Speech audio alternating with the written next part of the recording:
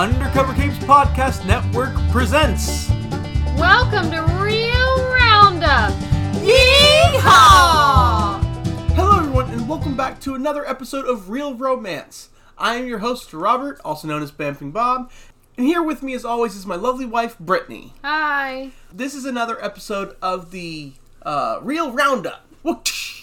So full disclosure, we are both sick. We think we have some kind of cold or something. My voice is going in and out. But not the COVID. We've had the COVID, this ain't it. We've been quarantined in the house for a couple of days because we've been sick. We delayed recording because we're like, oh, we'll feel better tomorrow. Oh, we'll feel better tomorrow. Well, no, tomorrow never came. Right. So, here we are. But we're still going to put out this episode. So, we watched a few movies. Most of them were actually at the theaters, right? Yeah, half of them. And right now in today's... cinema drought. Yeah, it's actually really surprising that we were able to go see 3 new movies in theaters and only 3 at home. The first one we saw in theaters was Tom and Jerry. Right.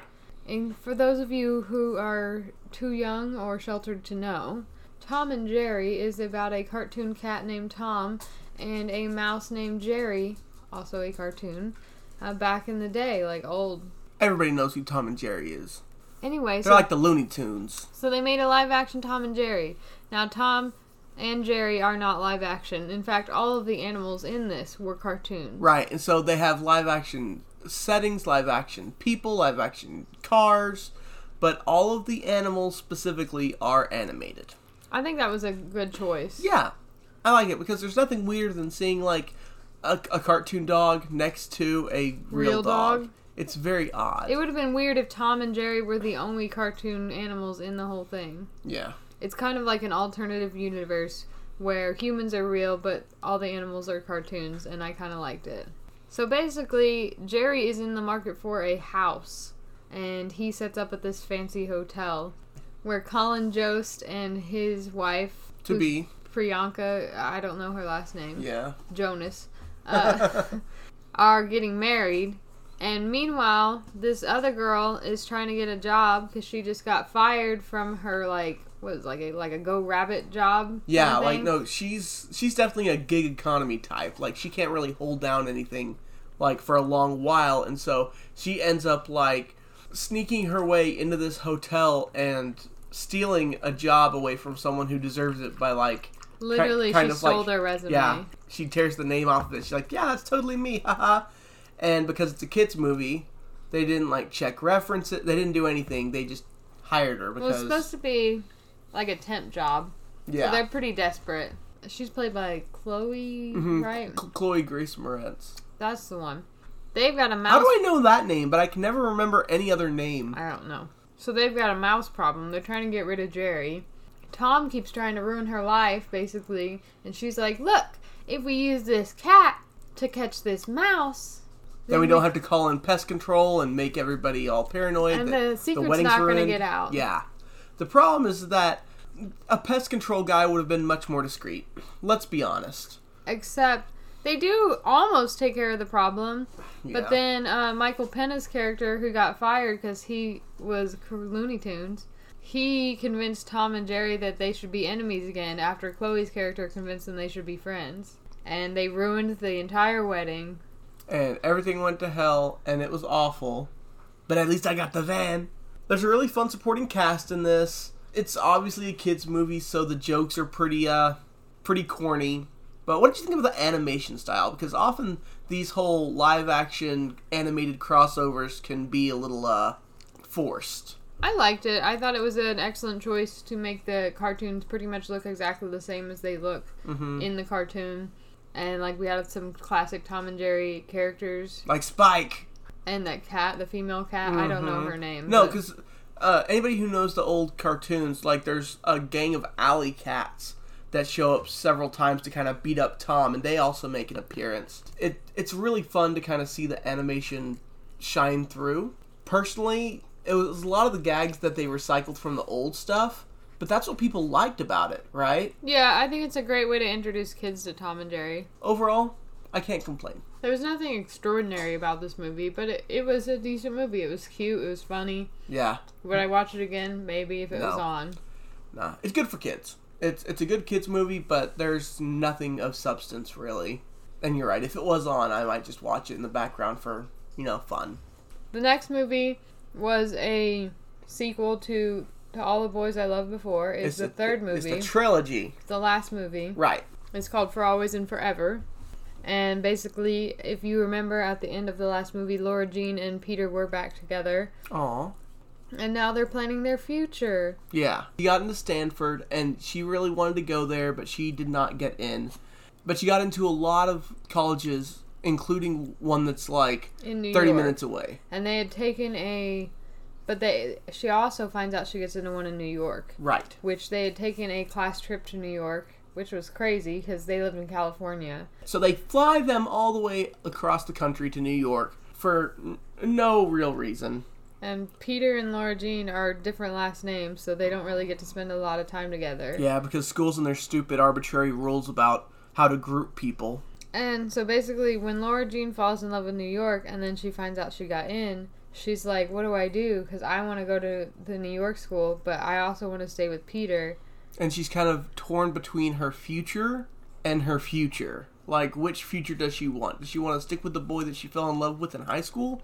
Or does she want a future where she can make a good career writing, creative writing? She wants to be a journalist, I think. Yeah, and so she's like, well, do I make a career of myself being a writer? Or do I fall in love and...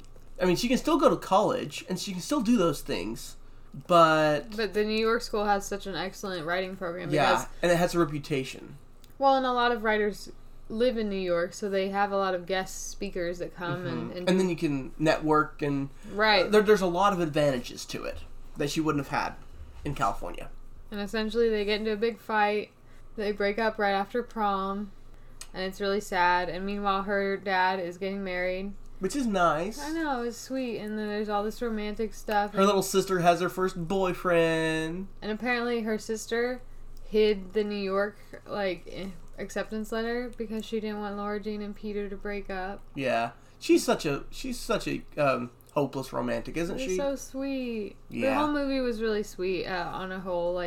It was kind of unrealistic because, let's be honest, even though Laura Jean and Peter said they're going to make it work, they ain't gonna make it work. Probably not. Long distance is hard. Not from New York to California for 4 years. No, I can't vouch for the fact that, starting together and then going long distance. But we started long distance. Yeah. Then we were together for a short while. But really, can you imagine, spending a good while with somebody and then being like, okay, I'll see you in 4 years? To me, it seems like the smartest thing for them to do. I know that Peter got his, scholarship or whatever. But couldn't he try to get a new scholarship in New York? That seems like the smartest thing to do. Well, it's his dream school. He didn't want to give up Stanford. Is it? I think he just didn't want to give up his full ride. That's true. If he could get a full ride to a school closer to Laura Jean, wouldn't that be ideal? But overall, it was a really cute movie. It was a good way to end the trilogy, and it wrapped up rather nicely. Alright, so of the 3 in the series, which was the most romantic? Let me say, I think number 2 was the most romantic. Same. Because there was all this stuff with John Ambrose. Yeah, that's his name. And that was cute. But then at the end, Peter really showed that he remembered what she liked. Even though Peter should have told her that his ex-girlfriend was a trifling hoe. Peter is a dumbass. I 100% ship Laura Jean and Peter. I think they're a great couple. But Peter is a dumbass. So, so you like number 2 the best too? Yeah, I think that was the most romantic. Let's move on to a movie that's not nearly as romantic and not quite as new, but still fairly new. It's a movie on Hulu called Spree. Mm-hmm. It stars the guy from Stranger Things. Yep. He plays Steve. Mm-hmm. His name starts with a J, but I don't remember it. It's Joe Keery. Why did you make a face then if you knew his name then? I needed to know it started with a J. But you act like I was lying when I said it started with a J. I had to access my mental data bank. That's why you stalled out. Yeah, I went and... Y'all can't hear it, but I cut 20 minutes of him going... Duh, duh, duh, duh. You okay? No. So, Spree is all about... It's like an app like Uber or Lyft. But it's called Spree. And Joe goes around and he he drives people, but his calling in life is to be a social media star. His imaginary calling. Yeah. It ain't working so well. No, for him. he is bad. It's been 10 years. Mm-hmm. But he loves making videos and putting out content, and he gets next to no feedback from anybody. I could kind of relate to this. Shout out to all my loyal listeners out there. But we do not do and have no plans to do what Joe... No, because he wanted to go... Oh, his name was Kurt in the show. Mm-hmm. Because it's Kurt's World. And he... I guess it's not really like that. That's Wayne's World. Kurt's World! Excellent! I'm just trying to mix all the movies together. You really are. A guy he used to babysit is, like, really big on, like, a Twitch equivalent. And you might recognize this guy from his work on Vine. Mm-hmm. I'm 19 and I never fucking learned how to read. Yeah, that guy. And he is very popular. He has a following. And so Kurt's always trying to, like, jump into his stuff, being like, hey, we're equals. And the dude's like, no, we're not. Just stop trying. And on a side note, how upset do you think that guy is that he was in a movie and I just referred to him as the guy who made Vines that said I never fucking learned how to read? Hey, everyone starts somewhere. But he's like, I'm finally making it. And then there's just people on podcasts. Hi, I'm a Vine kid. So he wants viewers, and so he sets up, like, 8 cameras in his car. Well, there's 2 on each side and 1 in the back. 1 in the front, and then his phone. So and dash cam too. Yeah, that's the front. That's the one in the front. Okay. So he sets up all these cameras, and he's like, I'm going to film my spree, rides throughout the day. But it's not a normal trip. He has previously, it's called The Lesson. #The Lesson. #The Lesson. And he basically put these water bottles that are full of some mystery substance that kills people. Yeah. I like that they made it more ambiguous so that people couldn't try it at home. That was probably a They're good... but he puts it in the syringe and just, like, shoots it in on the label so you can't really see it. Use a little hot glue dot to kind of just seal Cover it off. Yeah. And it works for him. And so he goes and he ends up poisoning these people. And then he goes and dumps the bodies. And then he ends up picking up a real life comedian, like someone who's kind of gained some traction. She's a little bit more popular. She's got a lot of followers. Yeah, and there's actually 2 SNL castmates on this one. It's Kyle Mooney and how do you say her name? Shahir Zamata, I think. I'm sorry if I said it wrong. I don't know. You didn't even say it. You You're let me right. butcher it. But she plays an up-and-coming comedian. They're all on camera, and she ends up being in a group ride with a guy who's a real prick. She ends up getting out, and he is, throwing around all sorts of slurs and saying, Yeah, because she won't go home with him. And saying, he's going to kill him and all this stuff. And so Kurt just straight up runs him over with his car. Like, blood all over the hood, windshield, everything. The comedian has since gotten out and does not see any of this. Right, so she's in the clear. He goes around and he's still trying to create content, and it gets crazier and crazier. He picks up some drunk people and ends up, like, driving them through a junkyard. Can I say the most unrealistic part about this is that his battery didn't die? Because he starts and it's like mid-morning or something. Yeah, and by the end it's like at 31% or something. When it's like 3 a.m. Yeah. I'm like, damn, I know you got a charging cord, but you got some good-ass battery. Yeah, but he's really jaded and really broken and has a lot of mental problems.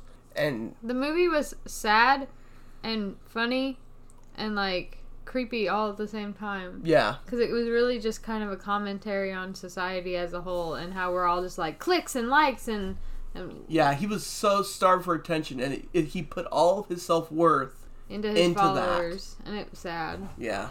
But I liked it a lot. I thought he did an excellent job. I thought it was an excellent movie. Mm-hmm. It's good as a kind of a horror movie, but it's not really... it's not scary. It's just kind of gory. And there's not really that much blood until towards the end. And even a lot of the violence is off-screen implied violence. Yeah. It's like gore meets humor. For sure. But I liked it. It was a great movie. You're looking for something to watch on a Friday night, turn it on. It's pretty good. The next movie we're going to talk about is Justice League. Now, we're only going to touch on this briefly because Sunday, the Comic Crusaders are going to do a huge... Yeah, a lot of people from Comic Crusaders and Undercover Capes were going to get together and talk about the Justice League movie. So we're not going to go too much in depth here. It's mostly going to be generalizations Right. Right, just kind of our general feelings, just some general commentary on the movie. So we ended up watching it in 2 parts because 4 hours is just too fucking long to sit through a movie, first of all. Who got that time? Nobody. Especially for this. Like, you would have to, like, have scheduled bathroom breaks and everything else. I'll just premise it with this. Robert liked it, and I didn't. You go into Justice League, you're like, shit, 4 hours for a movie that we've already sort of seen. But I wanted to see what everyone was clamoring for. The whole, release the Snyder Cut. For years and years. They've been trying, and they'd said we have to see it. So I was curious. I really wanted to know guess what? how it was. I still ain't seen it because it was so dark. That is one thing. Zack Snyder loves his filters. Like, turn on the lights. Hashtag no filter to Zack Snyder? Invest in some LEDs or like some fluorescence or something. Like, for real. Like, Batman is rich AF and he ain't got no lights in his Batcave? No, he's the Dark Knight. He's Batman. He doesn't need lights. Superman, he might need lights. Batman ain't never seen a color he liked in his whole life. Black or dark gray. Right? So, differences between the original and this one, aside from the length. What would you say are the main differences between the Whedon cut and the Snyder cut? The main differences are we do get a little bit more exposition on Cyborg and Barry Allen. And we do see some more of the mascara and, like, their true sacrifice trying to protect that box. Yeah. They don't really touch too much on Atlantis. That one was kept pretty, Because when they were making the movie, they knew that they were going to get an Aquaman movie. Right. So they were trying to keep it all secret. See, the main difference for me, like, aside from, like, tonally what Zack Snyder was doing, is that he had this whole multi-movie plan.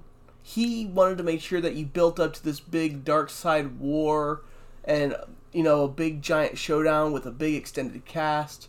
And because they weren't able to do that, they threw Darkseid into this one. So in the original, you just had Steppenwolf, and they don't mention Darkseid anywhere, ever. It's just Steppenwolf, because they thought if this one worked, then you could work up to Darkseid. This one was like, nah, if we're not going to go all the way, then we should at least give the fans what they want. So we got Darkseid, we got some minions, we got, what was the Seed? The Cod? The Seed. Something like that. There was a intermediate minion of Darkseid who kind of did some of the talking. I don't know, I couldn't tell the difference. They look the same. They do look the same on that, like, weird pillar thing. But building into the extended universe, rather than just focusing on the one villain, makes it look like there's a grander scope to things. Much like the Avengers even started teasing Thanos as early as the Avengers. Right. Right? Like, it tells you that there is more to come. Only on this particular point, there is not more to come. This is it. This is what we're getting. Like, I didn't care about anybody. Like, none of these characters were like, oh my god, what if they die? What if something happens? I didn't care. I didn't care about any of them. Nobody. No. Like, if they had all died, I would have been like, wow, that sucks. Like, I didn't feel like there was any real stakes in this movie, even though there were supposed to be. Like, the whole world was ending and whatnot. But a lot of it didn't make any sense. And I felt like you needed so much backstory. Like, okay, if you go in, you've never seen a Marvel movie, and you watch Avengers, just the first one, okay? Because that's what we're comparing this to. You can understand most of what's going on. Right, because they give you enough. You're like, all right, this dude Loki, he got this little scepter, and he took the box, and he trying to take over the world for these giant things, right? Oh, yeah. Like that, and then these other super peoples are going to try to stop him because that would be bad, okay? Like, clearly. Like, that's very understandable. Mm-hmm. I understand exactly what's happening. Here's a list, a short list of things I didn't understand. What do the boxes do? They rearrange matter, but why? How? Where do they come from? What are they for? Okay, like, I don't understand how they work. They don't make any sense. How do you forget the one planet that defeated you? True. You'd probably put that in your list of things to remember, right? Also, you know that they're the ones that defeated you because they have the boxes. How else would the boxes get there if they're not the one that defeated you? They literally have all of them. It's not like they were like, this would be a good idea. We just defeated this crazy dude. Let's hide the boxes on different planets. No, they hid them all on the same planet. What are the odds that that's a different planet than the one you were defeated on? Right. That's a dumb idea. What does Batman be doing? He got them together. Yeah, no. So he Nick Fury, but like... But he's also trying to fight with Thor and Captain America. Like imagine if Nick Fury was like, let me go out there and fight the Hulk.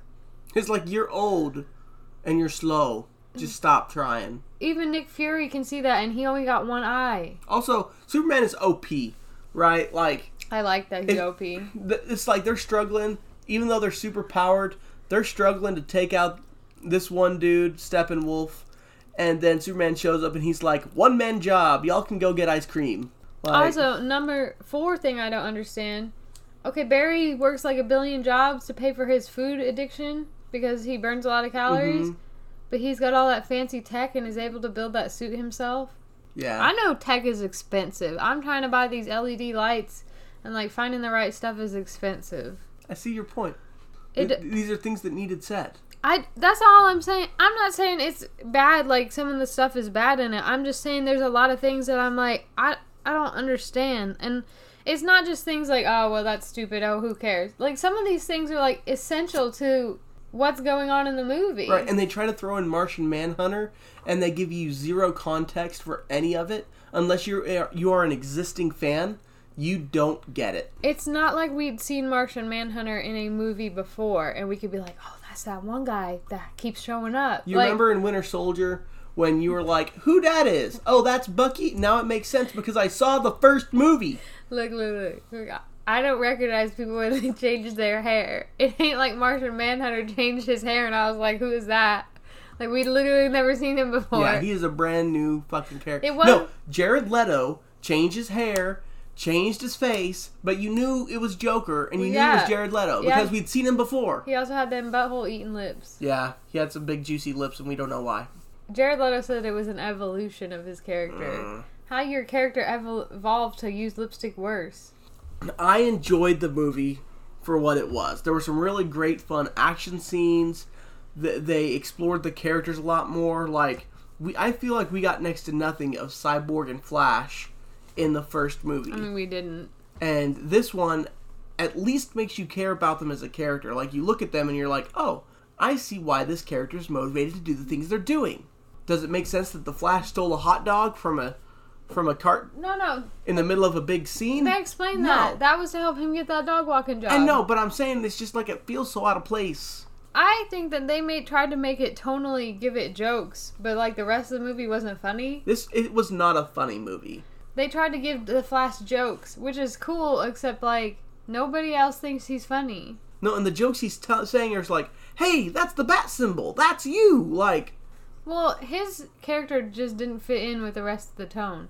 Also, Aquaman is very different in this movie than he is in the next movie. That's a mistake, I think. Because Aquaman's a lot better character in his own movie. I agree. And you don't like that movie really either. I like Aquaman. I just don't like any of the other characters. You don't like the Aquaman movie. I think Aquaman is funny, and I think Jason Momoa does an excellent job. I just think every other character in that movie was lame and stupid, and I didn't like any of them. Mm-hmm. The villain was bad. Both villains were bad. I also don't like the music they chose. I don't like the colors. No, what did they call it? Ancient chanting or something? Yeah, ancient lamentation singing. It's bad. Like, every single time Wonder Woman comes on screen, it's like, hi, I'll take a cup of coffee.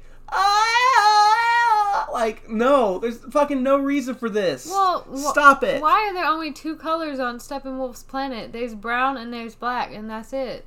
Everything in the whole world is brown and black up there. Yeah. I can't see it. That's another thing that I was going to say. Okay, you know how you're talking about stakes? Like, really, real stakes.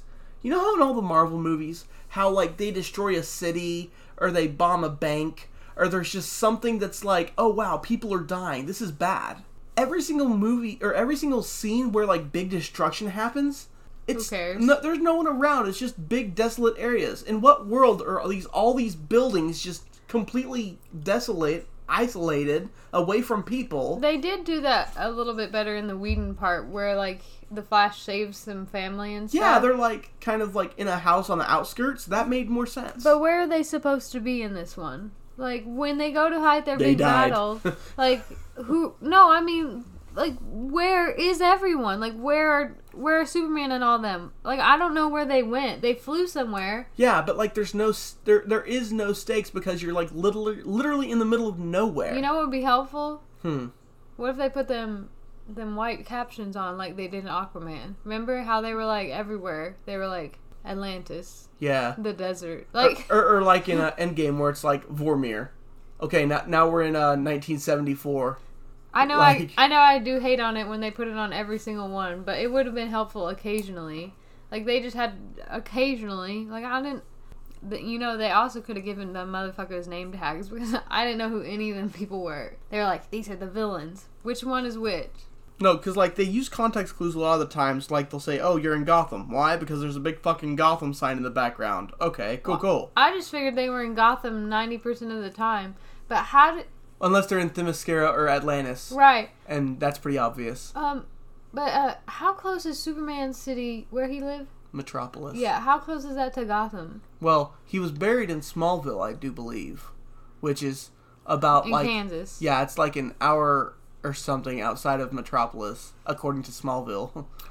Is it like a river, and on one side it's black and dark, and that's where Gotham is, and on the other side there's sunshine, and that's where Metropolis is? Because that's the impression I got from the movie.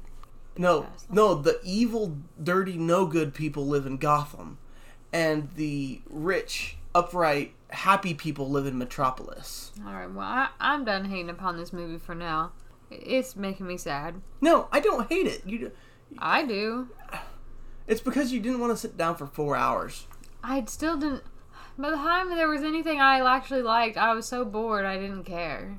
Like, there were scenes that were good scenes, and I can see what he was doing, and as a whole, the vision wasn't a bad idea. I just think there were a lot of poor choices.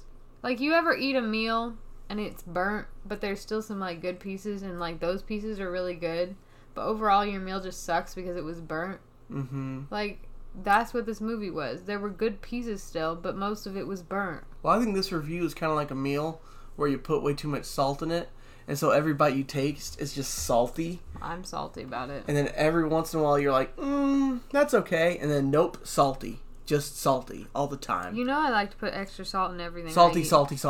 If it ain't sugar, it's salt. That's the only two flavors. But what about like salted caramel? People put salt on their fruit. That's wrong. Yeah, my grandfather did that. Put it on watermelon and cantaloupe and stuff. Strawberries. Don't teach your children to do that because they already get enough sodium. You need to let them eat their fruit and be healthy.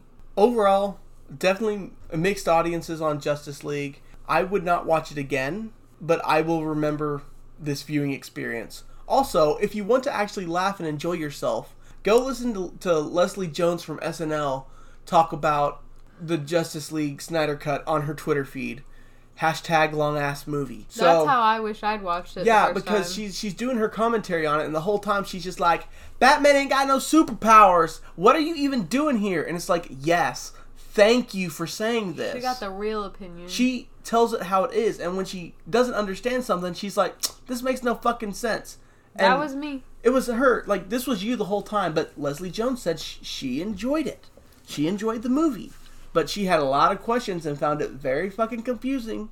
Leslie Jones just doesn't watch as many movies as I do. I got higher standards. Alright, let's talk about a movie I actually liked. We went and we did a double feature, so we're going to start with Chaos Walking. Mm-hmm. This movie is based on the book, The Knife of Letting Go, but I think as I'm reading the second one, it did draw pieces from the other ones, but not a ton. Mostly the first book. Okay.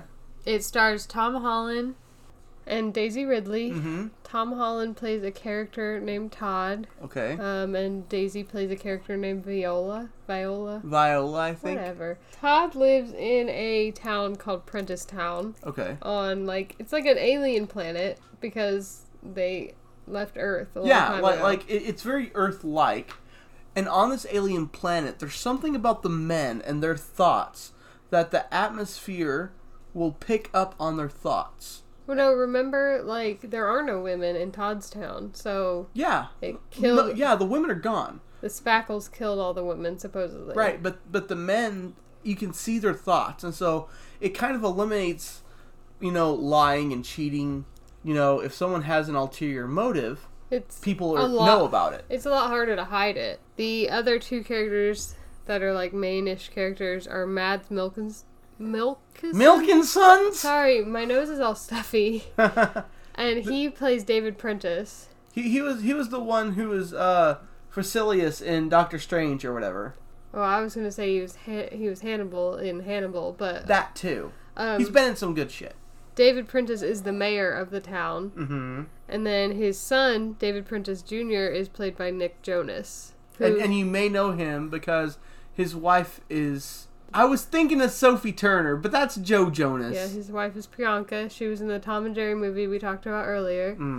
That makes sense. He also has a couple famous brothers, Joe and Kevin. Yeah. Kevin is obviously the most famous. Yes, he's the one that everyone loves. Anyway, So Chaos Walking, they're in this town and there's no women. There's a ship that crash lands near town and everyone dies except for Daisy Ridley's character, Viola. And so she's on the run and they're like, a woman, right? And they're trying to capture her. Mayor Prentice is like, we're gonna capture this whole ship while they're in stasis, so we have to, trick her to give us all this information. Because he's a prick. She luckily hears it because he was talking to the main villain, Preacher.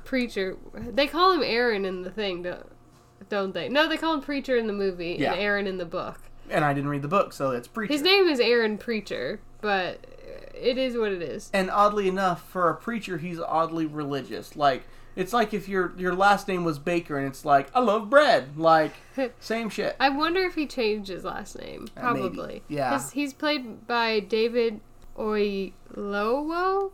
I'm gonna his name David. But anyway, basically what happens is Todd is like kind of in with the mayor. He wants the mayor to like him. He doesn't care so much about his adopted dads, Cillian and Ben. And he tells the mayor about the girl, and then this whole stuff goes on, and Todd tries to save the girl, and they, go on this, And they kill a horse. That was so, jarring, because there are no horse deaths in the book, and I was just not prepared, because this horse, straight up, No, flies off a cliff, like Superman that hoe. And then it's legs snap. Yeah, it's what good... The horse meat isn't that great, so you just gotta kind of put it out of its misery. And it's just laying on the ground crying, and Todd's gotta put it out of its misery. Yeah, but that's not the only animal death in this book. Don't we talk about the dog? No, okay. Dog deaths are sad, but they're even sadder when you can hear dog voices. And Brittany says that in the book, the dog talks all the time, to the point of really annoying the shit out of Todd.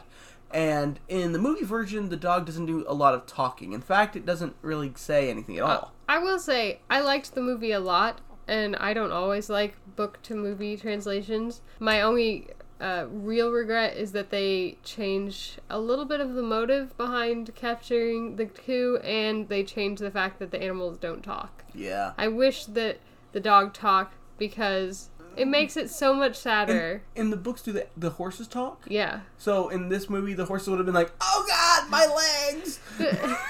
It's a lot more simpler than that. The animals don't... the horses talk more than, the dogs. The dogs say stuff like, hungry, hungry, hungry. Gotta poo, stuff like that. But Same, but go ahead. The horses say a little bit more advanced stuff. They call... In the second book, Todd has a horse, and he calls him Boy Colt and stuff like that. But the horse doesn't talk a lot. In the sheep, they pretty much are just pretty stupid. They're just sheep, sheep, sheep, all the time. God, I would murder some sheep. And in the book, Todd is a sheep farmer with Ben and Cillian. Right. Well, anyway, in the story, they're on the escape, and they've been told to go to a certain town. And when they get there, they find that women haven't gone fully extinct. In fact, this town is thriving with women. The mayor is a woman. And they come to discover that they live in a cult. Todd is from a cult where they killed all the women. Yeah, because the women didn't have the noise. And so they could get away with scheming against this really terrible mayor. And so they just slaughtered everybody. Yeah, it used to be called Elizabethtown. And Elizabeth was... Oh, I guess that's not in the movie, is it? No, it's not. Thank you for the spoiler. It's not a spoiler. The mayor was a woman named Elizabeth, and Okay. then they killed everyone and renamed it Prentice Town. Because his name is David Prentice. Shit, they're original. But yeah, and so they find out that they are trying to get away from some pretty strict dictator killers. They chase them down. Prentice and all of his people, Preacher, they chase them back down to try to abduct them again. Yeah. And they end up narrowly escaping. Again. And the whole point of this is so that Daisy Ridley can go to, like, the mothership type thing. Like, the original... Colony. Like, the original fleet that landed had emergency, like, beacon communication system. And she needs to go and let her people know back on her normal space station that, things are bad. Save us. I won't spoil the ending, but it was... If you have read the book, it is a lot different. And the ending of the first novel is very sad. Like, uber depressing. And the ending of this was a much more hopeful ending. I would say it leaves room for a sequel, but it also could be closed off as a finished story as well. I liked it. I liked it quite a bit. I will say I really liked how they made, like, some of the thoughts, and like the way that Preacher's thoughts look is different than everyone else, because he's very much like... Preacher's literally lost his mind. He's become fire and brimstone. And, like, they made his thoughts very, like, red and angry and fiery, and I like that quite a bit. If they didn't kill him in this movie, he deserved to die. I wish they'd leaned a little harder into making other people's thoughts a little different, because in the novel, the Prentice Town thoughts are much different than the thoughts of most of the men in the other cities, which I think is cool. And there were less boobs than I thought there would be. Why would there be any boobs? Everybody's thinking about boobs all the time. That's true. In the novel, they're always thinking about naked ladies. And when Todd meets women for the first time, he's like, there's a lot less blonde ladies than the men of Prentice Town would have you believe. I'm just saying, like, they left that stuff out of the movie in order to make it more PG-13, I assume. Yeah, for sure. Because you can't be like... ooh, sex! Like, all the time, because a woman pops up after years with nobody. Like, many of the men are going to be, like, thinking very bad thoughts, for sure. And because she's supposed to be, like, a teenager. They're supposed to be... I think they're supposed to be around 16 or 17. In the movie, they run, maybe early 20s. Oh, in the book, they're, like, 14. I was thinking in the movie they were supposed to be, like, 17. Oh. You think? Well, I guess they're playing younger. Todd's not a man yet, remember? Yeah, but what about Viola? Like, is she... She might be a little older. Yeah, because she's on this mission. You wouldn't put a minor into that sort of danger, you would think. That she's at least competent enough to, like, handle her own. So we're assuming she's, like, 19 and Todd's, like, 17. Yeah, that makes a lot of sense. That kind of plays well. Mm-hmm. But overall, what did you think of it? Was it... No, Did it do justice to what you were expecting? I liked it. I think the only thing that I would change, other than making the animals talk, which I understand why they didn't, it would be really tricky, would be in the novel, they are very much after Todd and don't really care about Viola at all, because they want to corrupt Todd and make him kill. Because when they turn, when they become a man, they have to kill somebody, and that's how they become a man in Prentice Town. And in this, they just didn't really care that much about Todd at all. And they really more cared about Viola. And I kind of wish they'd kept that message a little bit more, the corruption message. But other than that, I was fairly happy. I felt like they did the best with a tricky novel. It would be very tricky to put that exactly on screen, I think. I really liked the way they did, like, the thoughts that could be, like, projected. I thought that was really cool. You don't see something quite like that in the book, but I thought that was a really cool add-in. Right, and it wasn't something that detracted from the idea of projecting or seeing other people's thought. Yeah. It adds to the idea. Because Todd does do a little bit of that, just not quite to the extreme that they do it in the movie, which I actually really liked it. That was one of the additions that I thought was excellent. Well, coming at it from a non-reader perspective, I think it was a well-formed story. It had a lot of heart, a lot of bad people that you really hate by the end. Who was the better villain, Preacher or the mayor? Preacher had more of an immediate threat. I felt like Preacher was scarier, like, in battle and stuff. But I thought Prentice definitely had a bigger presence. Mads be doing great villains. Yeah, he's a good villain guy. His villains are so complex and deep, and the mayor is a very complex character. Mm-hmm. Like, as the novels go on, like, he is so complex, and I do not think that they could have picked a better person to play him. Yeah, he did a really good job. If they continue the movie series, which I don't think they will, but if they did, I hope they bring him back, because he was fantastic. Mm-hmm. I really like Nick Jonas in this. I thought he actually played the essence of Prentice Jr. really well. What a little prick. Yeah, I mean, Prentice Jr. is a prick, so... He played it well. He did a good job. Good job, fella. Alright, so the last movie, like I said, we saw a double feature, was Raya and the Last Dragon, which is a Disney film. I guess technically Chaos Walking was also a Disney film, because they're now owned... That's kind of a weird line to walk. Because it's a Fox movie, right? It was produced by Fox, and it's kind of been in the vault, so to speak. They've been waiting to release it for some time now. I think Disney said they re-edited it and stuff, made it more and had to do reshoots because the Fox version was unwatchable. Well, this was watchable, right? So I'm assuming that they. Yeah. I know that they had to wait to release it because Tom and Daisy's shoots with other movies didn't fit the reshoots that Disney wanted to do. Big Disney franchises, they are involved in Disney properties for sure. Right. So I guess it makes sense that even though this was a Fox film, they're banking on Tom and Daisy even more, which is great. Go Disney, you did it. I liked it. Yeah. But anyway, back to Raya. Yeah. So it's an animated film. It's a world that kind of has magic, but it only focuses on a certain area of the world, and it definitely has some Asian influences, but it's not. It's supposed to be Vietnamese. Yeah, it's not directly keyed into one particular Asian country like Mulan was.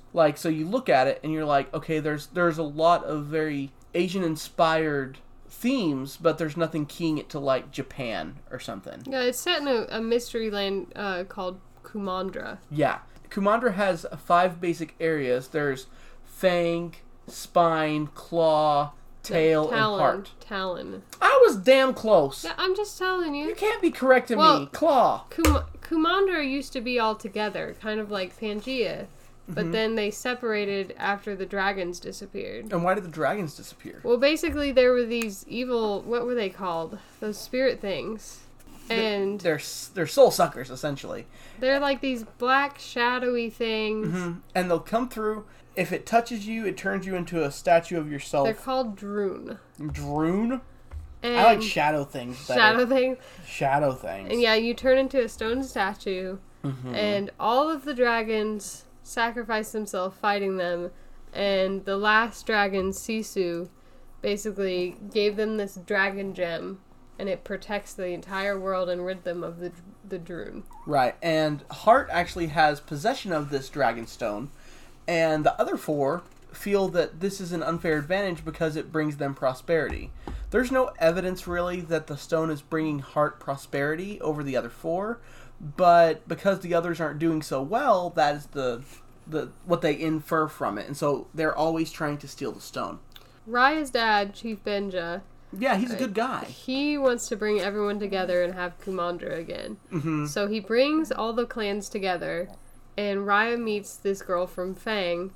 When she's an adult, she's played by Gemma Chan. And her name is Namari. Yeah. And Gemma Chan's in a lot of stuff. Yeah, she is. She's doing really good. Yeah. She's talented. And then Raya is played by Kelly Marie Tran. Who was also in Star Wars. Who got too much hate. Screw you guys. Kelly's amazing. And Raya and Namari hit it off. Namari comes in and tricks Raya into wanting to take the dragon stone. They get it, but in the struggle to try to get the stone, they end up accidentally breaking it into 5 pieces, which was very convenient because there are 5 different lands. And because it's not intact, the shadow things, the Droon, they come and they start stone freezing people again, like they do. Everything goes into disarray for 6 years. It all goes to hell. Raya's dad, Chief Benja, gets turned into stone. Yeah.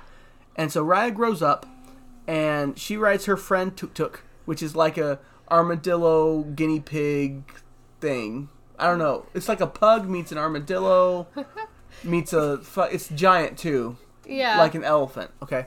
So, it's a mythical creature and it's really cool. They go and find the last dragon at the end of the very tail of the dragon that makes up Kumandra. Like, if you look at it on a map, it looks like a dragon and there's a river flowing through it. It's very unique looking.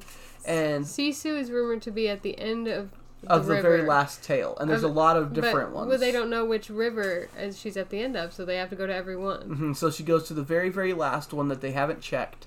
And Sisu's there, and she's a water dragon, which is cool, but she's kind of, she's not as great and powerful as they thought. She's played by Awkwafina. Which is beautifully awkward. Very fun. And Sisu, and she's like, you know, that person that, like, helps on the group project, but everyone else really did all the work? Well, and I just turned it in. Like, basically that's what she said. Yeah, her contribution was making sure that the stone was formed. And that's it. And so they have to collect all the pieces, because Sisu thinks that if she collects all the pieces, then she can join it together with her dragon magic. Right, and so the whole story is essentially them going to each of the individual places, like Tail and Talon and all these places, to try to bring together the pieces. And in each area, they come across new people that guard it or inhabit it. And it's just a really fun story about adventure. And they end up trying to get to Fang.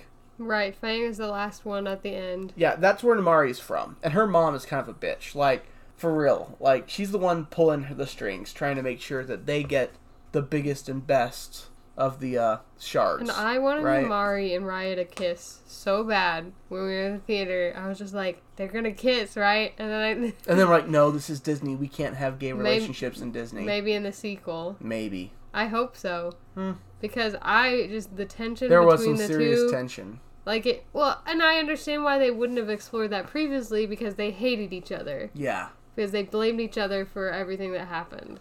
Yeah, but there's a lot of character growth and trust and love. It's a beautiful movie. It's wrapped in like betrayal. It's a really enjoyable and beautiful movie. It's really, the movie is all about learning to trust in one another, and how trusting and working together can bring you together and make something better. And like, yes, there are jokes. There's no music. It's not a musical, right? But there is a great soundtrack in the background. Like, it's not a singing movie, but there is a lot of good music in there. And like, there's some other cast members that are really great. Like, Daniel Day Kim is in it. Oh no, the whole cast is Asian, except for Alan Tudyk. He plays Tuk Tuk, which is hilarious. Sandra Oh's in this movie. I think she's the mom. Are we just going to talk about how Alan Tudyk is, like, the funniest motherfucker? Like, we have to talk about him in Resident Alien. And the streaming in the Stream Mini when it comes over. Alan Tudyk. He does so many voices. He does. In case you didn't know, I think we talked about this last time, too. How he plays a bunch of different, like, random little characters. He was Tuk Tuk in this, and he is in Frozen as Wesselton, and he's in Moana, like, he's in Wreck-It Ralph, he's in so many things. We did discuss this last time. And I don't care. He's my favorite. I love that they had an entirely Asian cast except for the weird creature, and that was Alan Tudyk, because I just think that making those creature noises is kind of like a thing that not every actor can do. And he's known for it in a lot of movies that have diverse casts, like Moana. So you should definitely get someone that can do the proper noises, because there's nothing worse than having some creature that's like amazing and cool, and then it just sounds like a human. No, and you get people for the part. Like, Michael Winslow is a great example from Police Academy, right? If you want somebody who can do a lot of sound effects and things like that, or someone who can beatbox, you go to who does it best. It doesn't really matter what the race of the character is. Right, because Alan Tudyk wasn't playing an Asian character. Right, they didn't give him yellow face. They didn't pull a Breakfast at Tiffany's situation with Alan Tudyk in this. It's just a creature. It's animated. Y'all can chill out. But I am very happy that they casted an entirely Asian cast, and the casting that they picked are great. amazing. Oh, all of loved those actors are amazing. I love Awkwafina. No, and you were sitting there like, I recognize that voice. I know that is the mom from Fresh Off the Boat. I did. And sure enough, it is. And side characters. Like, we have to talk about the side characters. Like, in addition to Raya, Sisu, and what's-her-face? Numari. Yeah, that's the one. We have the baby and the 3 monkeys. We have the kid on the fishing boat. And we have the warrior from, I think, Spine. And an old lady. She's not in it very much. No. She is taken over, and she's basically become, like, the ruler of this little section of land, and she'll, like, kick you out if you don't give her what you want. Right.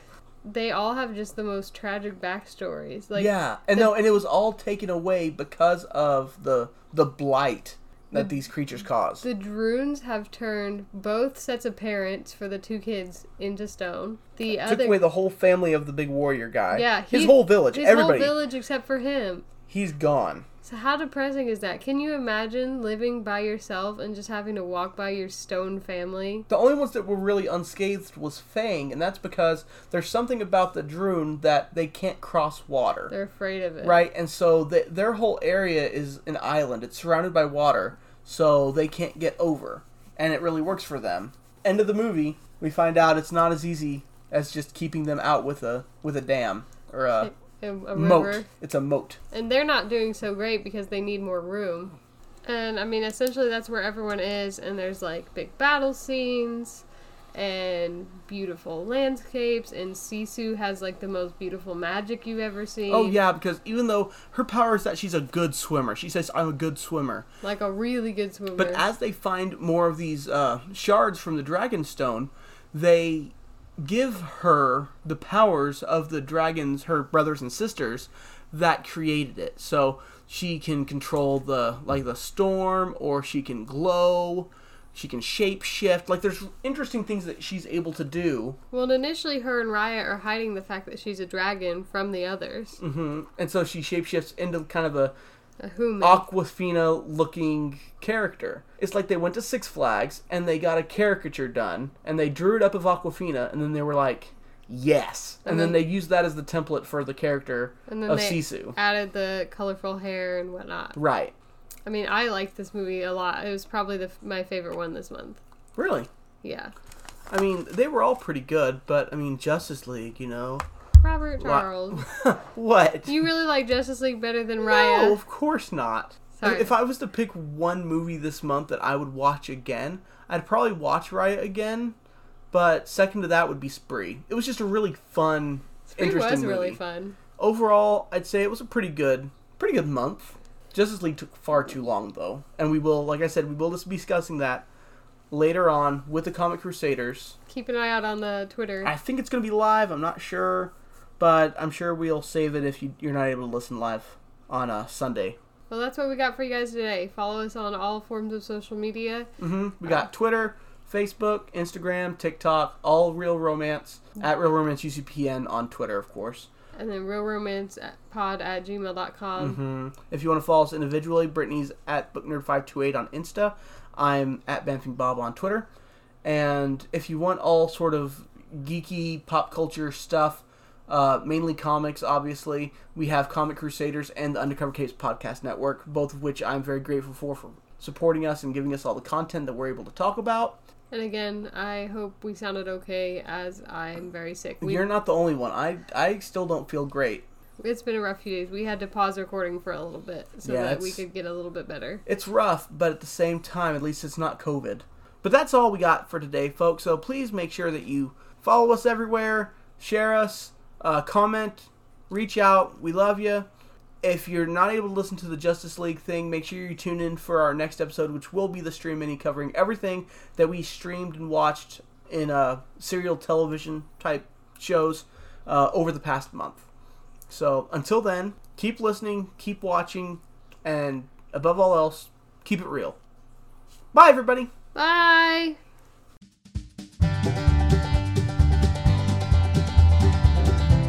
Thank you for listening to this episode of Real Romance Season 3. Remember to follow us on all of our social media accounts and our affiliates at Undercover Capes Podcast Network and Comic Crusaders.